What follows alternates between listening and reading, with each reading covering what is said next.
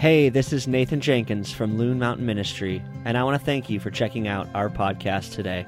We welcome you to join us, the trees, the rocks, and all of creation as we worship our great God. Enjoy the message. So we are coming to a close in the book of Job. I would say maybe only a couple more weeks here. And I've said this before, but just a short 8-9 years ago, I thought to myself, man, I am going to be preaching every Sunday. That's like 52 sermons a year. What am I going to say for 52 Sundays? Then I opened God's Word, and what were we on the Sermon on the Mount for? Has anyone here, when we did the Sermon on the Mount, when I first started, it went, I think, for like 3 years. It was a really long time. I think it was the first 2.5 years of me preaching was the Sermon on the Mount. How am I doing back here, Drew? Just a little loud. I'm kind of loud? Okay. That's what Heidi says, too. Okay. We're good? All right. Is that better? Okay. So we're in Job, and we've said this, that we're in Job because it's one of the books of wisdom. There's 3 books of wisdom: Proverbs, Ecclesiastes, Job. We decided to do Job first because I told you I like getting things I don't want to do out of the way. Job, honestly, was one I didn't want to do, and that's because Job really wrestles with those hard questions: is God good? And if he is, where is he then when really awful things happen? And as we've seen in the story of Job, Job is a righteous man, an incredible man, great wealth, very generous, beautiful family. He loves God, serves his community. He's the man that we all want to be. He's got everything. He's got character. He's got morals. He's got wealth. He's got health. He's got a beautiful wife, beautiful children. He is the stand-up citizen. And then you see what happens to Job is that God removes his hand of protection from Job to allow the enemy to come in and take from Job. He takes his children, he takes his wealth, and he takes his friends, and he takes his good reputation, and he takes his health. And there he is, just a man with hardly anything. And what's really difficult about this is it helps us understand that God is in control of all things, good or bad. What we decide is good or bad, God is in control of it all. And so we're at this point where now God is finally talking to Job. Job, before chapter 38, doesn't really understand what's happening to him on a heavenly perspective. We do because we're the reader. But he doesn't, and he's calling out to God. I don't know how long this is, but it's a while, right? He's calling out to God, and he's not heard anything. And maybe that's where you find yourself. Maybe you find yourself now in the 2020, in the pandemic. Maybe that's going to you. Like maybe your job's been taken from you, or your financial security. Maybe your health or the health of a loved one's been taken from you. There's been some things that have been taken that we used to consider a given. Right now, like it's not so given anymore. But anyway, and maybe you've been in a place where you've been crying out to God and you have just heard crickets.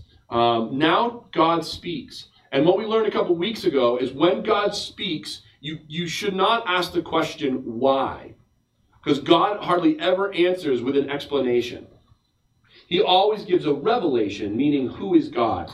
And so here we are. This is now Job's response to that revelation. And we learn a lot. Remember, we were looking at this book for wisdom, and we've learned all kinds of wisdom about who God is and who I am. Well, now we're going to learn the wisdom of confession. Today is all about the wisdom of confession. And confession is a discipline that is difficult. Because confession is fought off by pride and shame. And so either you're an individual that doesn't want to confess because you're too proud, or you're an individual that doesn't confess because you're too ashamed. And a lot of times the proud people like to point their finger at the shame-filled people and say they're wrong. And a lot of times the shame-filled people like to point their finger at the pride people and say they're wrong. All the while, neither one of them are confessing. Don't you get it? The enemy does not care which side of the balance beam you fall off on. That's where we've gone wrong as a society and a church. We justify our fallen off position by looking under the beam at the person laying on the mat on the other side and says, I didn't fall off the left side, all while falling off the right side. The Holy Spirit's about balance. And I sometimes wonder, like, God, why did you make this life so prone to balance, so balanced and needed? Because I believe God said, then you can't do it on your own. The life of a Christian is not able, you cannot muster the will to do this. You can't have the good morals or strength to do this. You need the Holy Spirit. And we forget that sometimes as a church. So today is about that revelation, hearing God, seeing God, and then what is our response. And we're going to learn from Job. We have wisdom to learn from Job. But first, I want to tell you of a story that happened to me in college. I went to college in Minnesota, and I quickly realized that my school had a lot of kids that lived within, an hour to 2 hours. I went to a Christian college in Minnesota, and a lot of churches from the greater Minneapolis area, their kids would go to this college. So there wasn't a whole lot of out-of-staters like myself.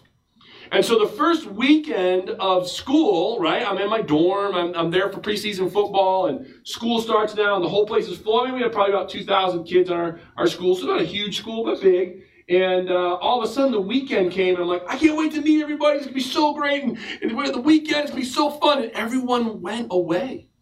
The hallways were like a ghost town, literally, except for there were 3 out-of-staters on my floor. A kid from Florida named Mike, a kid from Wyoming named Sam, and a kid from Maine named Marcus. So Sam, Mike, and Marcus went up to no good on the campus of my college. And that first weekend actually ended with the 3 of us in trouble. We may have broken into our RA's room, found his camera, and took pictures of ourselves all around his different room. And then left it, the camera there for him to discover.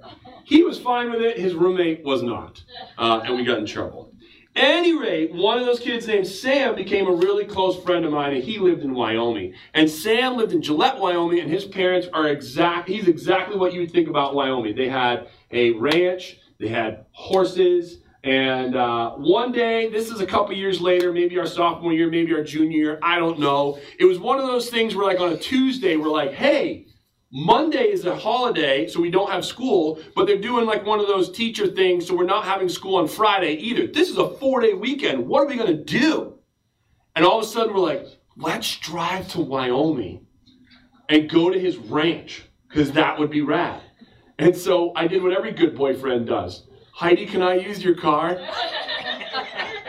So we took Heidi's Buick, actually Heidi's grandfather's Buick. Yes, Heidi's grandparents gave her their Buick. It was a boat, and it was awesome going to Gillette, Wyoming. Well, anyway, we go out to Gillette, Wyoming, and we have an incredible time. We literally, it's like right out of the books. We take his horses, and we go up into the Bighorn Mountains in a place called Soldier Park. And we rode horses for 3 days in Soldier Park and slept under the stars. It was incredible. I learned some valuable lessons. 1, the earth robs you of your heat. If you just lay on the ground at night, it is really cold. And 2, your butt can get blisters. I did not know that. Rode for 3 days on a horse in the mountains. I walked pretty funny for a couple of days when I got back to school. But on the way home, the whole point of this story is on the way home, have you ever had a moment where your expectations were unbelievably blown away because you didn't have any expectations, right? You just didn't have them. And that happened to me with Mount Rushmore. We're on a road coming home from Wyoming to Minnesota, and it says Mount Rushmore that way 15 miles. We're like, well, I've never seen Mount Rushmore. It's 15 miles. Let's do it. Let's do it. Oh, sure, okay. And it's one of those things where we got off the interstate and we realized if we did this, it's probably going to put us back at school instead of 11 o'clock at night, probably more like 3 o'clock in the morning, and we have class at 8 a.m., but hey, you're only young once. So we're going up this long access road full of nothing. And it's one of those things where halfway into the commitment from the interstate, you're like, we shouldn't have done this. Why are we doing this? We should totally turn around. But you've already gone this far. You're like, it's going to be right up there somewhere. And every turn, you'd be like, huh? And every turn, you'd be like, and every turn. And then all of a sudden, I don't know if any of you have been to Mount Rushmore, but I have not. And when we came around that final corner, I was getting ready for like some rock statues the size of like that wall over there, or maybe like the size of a car. I wasn't getting ready for like the side of South Peak to have the presidents on them. I was blown away. I was getting ready for like a little cliff to have a couple carvings and be like, well, that's kind of cool. No, guys, if you haven't been, it's a legit mountain with huge faces. I don't know how big they are, but they are massive. They are magnificent, to the point where we pulled the car over because another friend was with me from Maine. I think the kid from Wyoming had seen it before, but my buddies from Maine, we hadn't. We're like, oh, pulled the car over, jumped out, we're like, oh, do you see that? It's huge. It's amazing. It's huge. And that was one of those moments where my expectations were blown away. And I'm so thankful. And that's what happens to Job here with God. His expectations are blown away, and it invokes a response. My response that invoked with me at Mount Rushmore was just like, wow, just blown absolutely away. Job's response invokes something that actually becomes a biblical truth. And the biblical truth comes from Psalms 51. If you know Psalms 51 was written by David. And it was written by David after he had had a very, very bad weekend.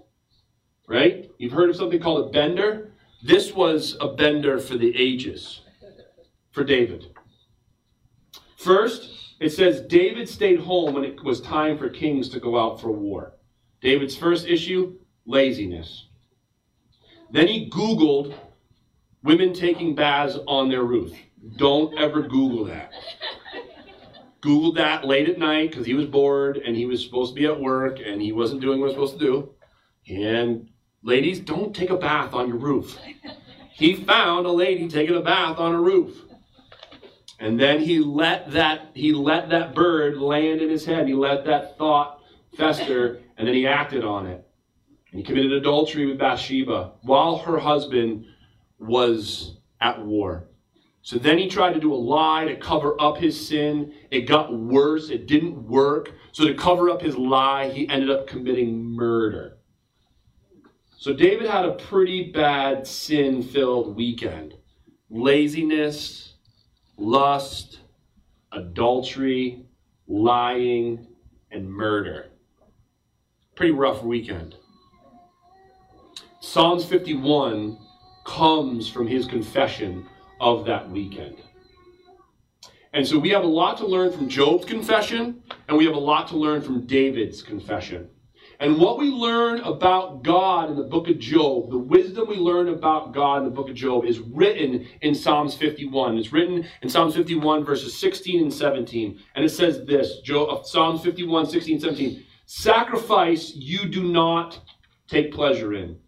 Meaning, I could serve every soup kitchen in the world. I could put away every chair in the church. I could bring meals to anyone. I could take care of the poor. I could take care of the orphans and the widows. Sacrifice you do not desire, but a broken and contrite heart. Meaning, a heart that says, it's not about me, God. It's not about what I can do. It isn't even what I can say. A broken and contrite heart, it says, the Lord finds and desires. And this is what happens to Job. And one of the most difficult things about the theology of the book of Job is that the position that God desires you and I to be in is one of brokenness, contrite, and the faith of a child. That's the position God desires you to be in. And everything in my selfish, success-driven, popularity-driven Marcus doesn't want to be there. Humbled.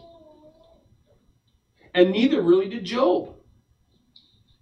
But when Job heard God speak from the cloud, he confessed. He confessed. And take your bulletin, because this is what he confessed. There are 3 things. This is the Message. I've been really enjoying the Message lately. But if you read like the NIV or the King James, it kind of breaks it down a little bit more into 3 things. I'm going to read this again, but I want you to hear Job's confession of God's sovereignty, meaning, God, you're in control and I'm not. Then he confesses his ignorance, and then he confesses his sin. And in the Message it says, I admit I once lived on rumors of you. Now I have it all firsthand, for my eyes and for my ears. I'm sorry. Forgive me. I'll never do that again, I promise. I'll never again live on crust of hearsay, crumbs of rumors. Job confesses God's sovereignty. Job confesses his own ignorance, and Job admits his sin. We don't like doing that, do we? And a lot of times we in the church, we like to just kind of like place one toe over the confession line or the admittance line. Right? I'll admit to this so I feel better about myself, but boy, I ain't confessing this over here. Right? So we're going to make a lot of noise with the left hand so we can't see what the right hand's doing. And when Job meets God, it brings him to his knees and he confesses. Why I've put Psalm 34:8 in here is because we have to remember the Baptist or the legalist in each of you and I in here are hearing, oh no, God's strong hand is coming. I must confess. I must, before I'm in trouble, before I'm punished, I must. Don't you see? That is still narcissism. That is still, I must do something for me. I'm still in this for me. I'm still in this avoiding God for me. But the flip-flop is what we see here from Job and from the psalmist. It says, I'm sick of living on crust of heresy and crumbs of rumor. And the psalmist says, open my mouth and taste. Open my ears and let me see. And hear, my eyes and let me see how good God is. Blessed are you when you run to him. Romans says that it is his kindness that leads us to repentance.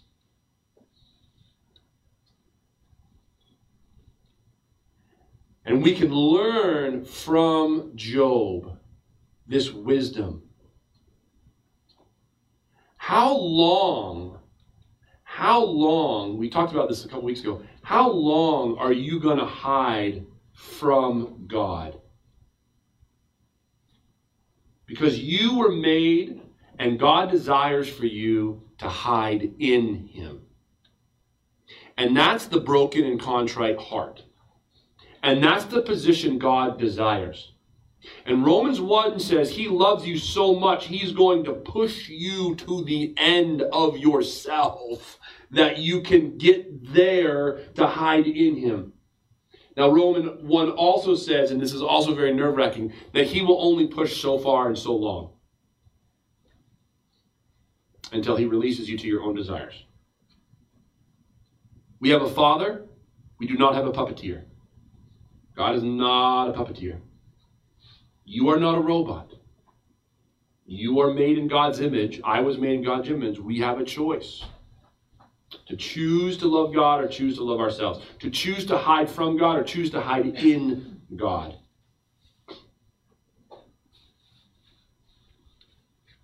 And it comes by humiliation. By being humbled.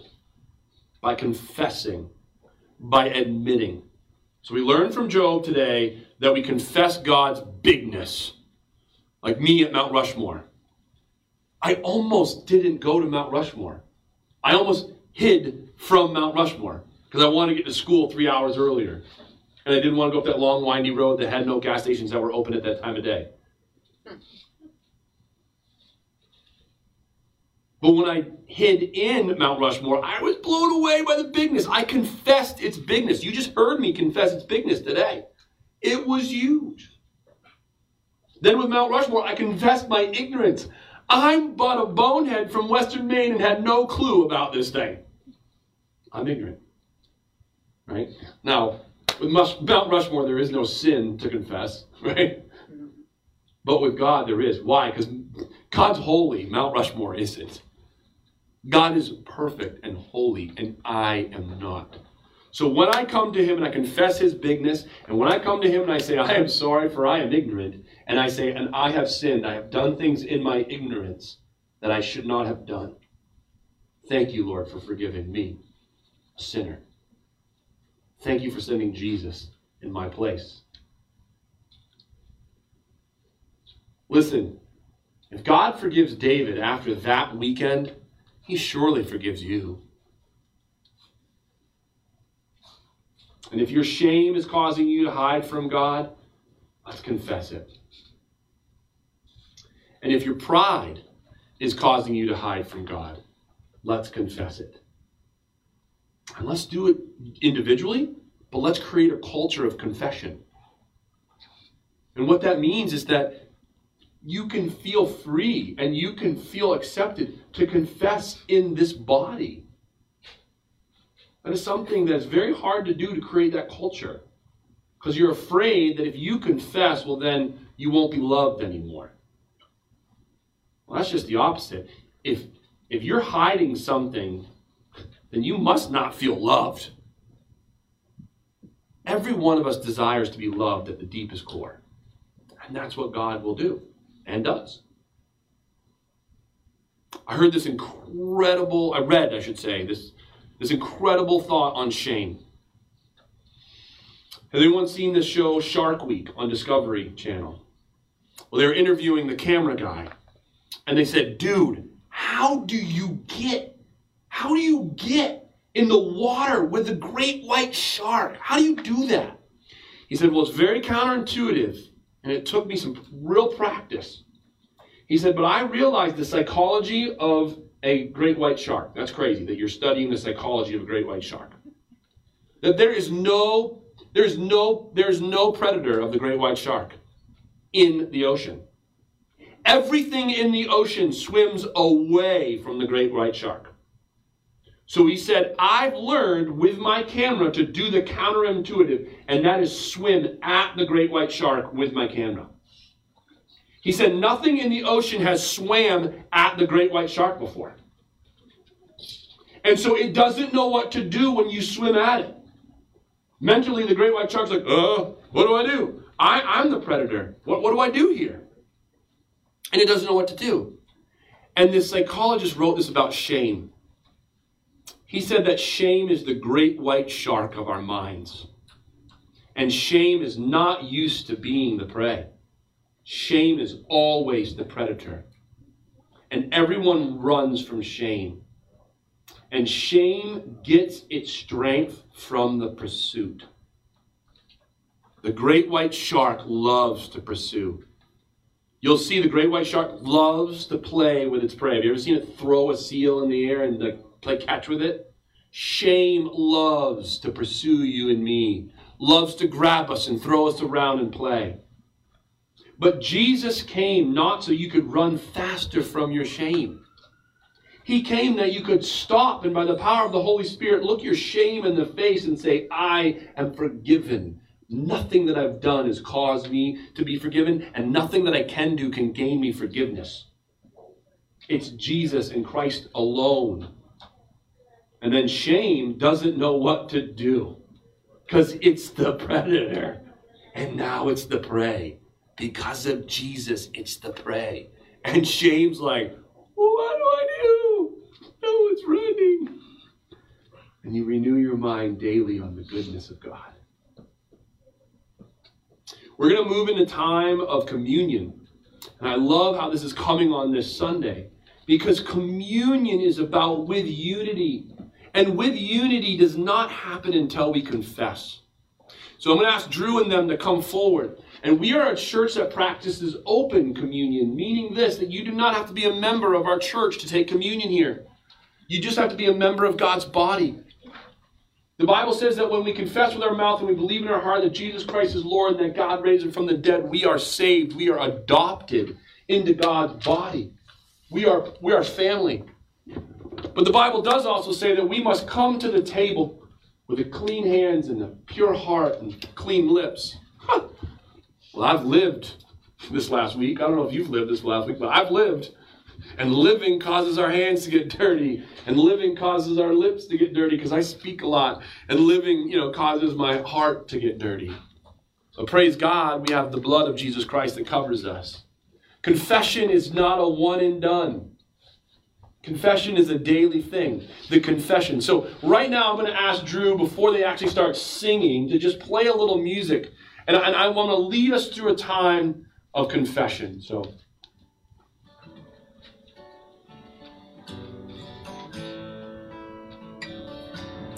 Right now, I want you to close your eyes, and I want you to get a thought of how big God is.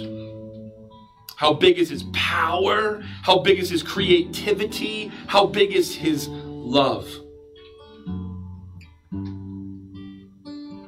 Maybe it's something in creation that reminds you of that. Sunrise, sunset, rivers. Maybe it's something that's happened in your life, like a birth of a child or the union of marriage, or the marriage of a son or a daughter that you've given away. His bigness. Let it fill you, the thought of how huge he is.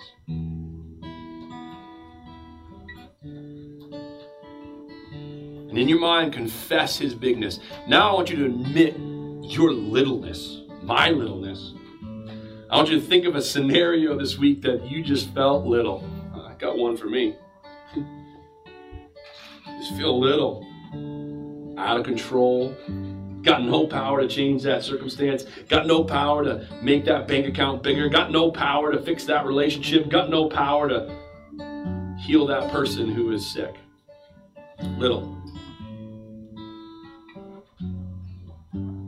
Admit your smallness.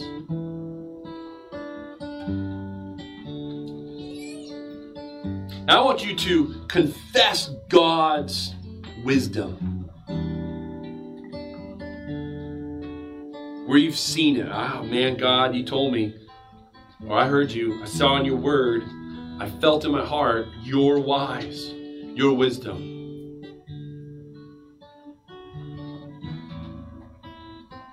I want you to admit your ignorance, my ignorance. Man, I was dumb on that one. My thought process was off. I thought I knew what I was doing, but boy, I found on the other side I couldn't have been further away from doing it the wise way. We're confessing now God's wisdom, and we're admitting our ignorance. What's cool about these kids' voices is God calls for us to have the faith of a child. And you know what gets in the way of the faith of a child? What we consider wisdom. It's our intellect that gets in the way of us putting trust in God. Oh, because we think we know better now that we're older and we're on our own and we can be responsible. But it's the faith of a child that is wise. And finally, admit your sin.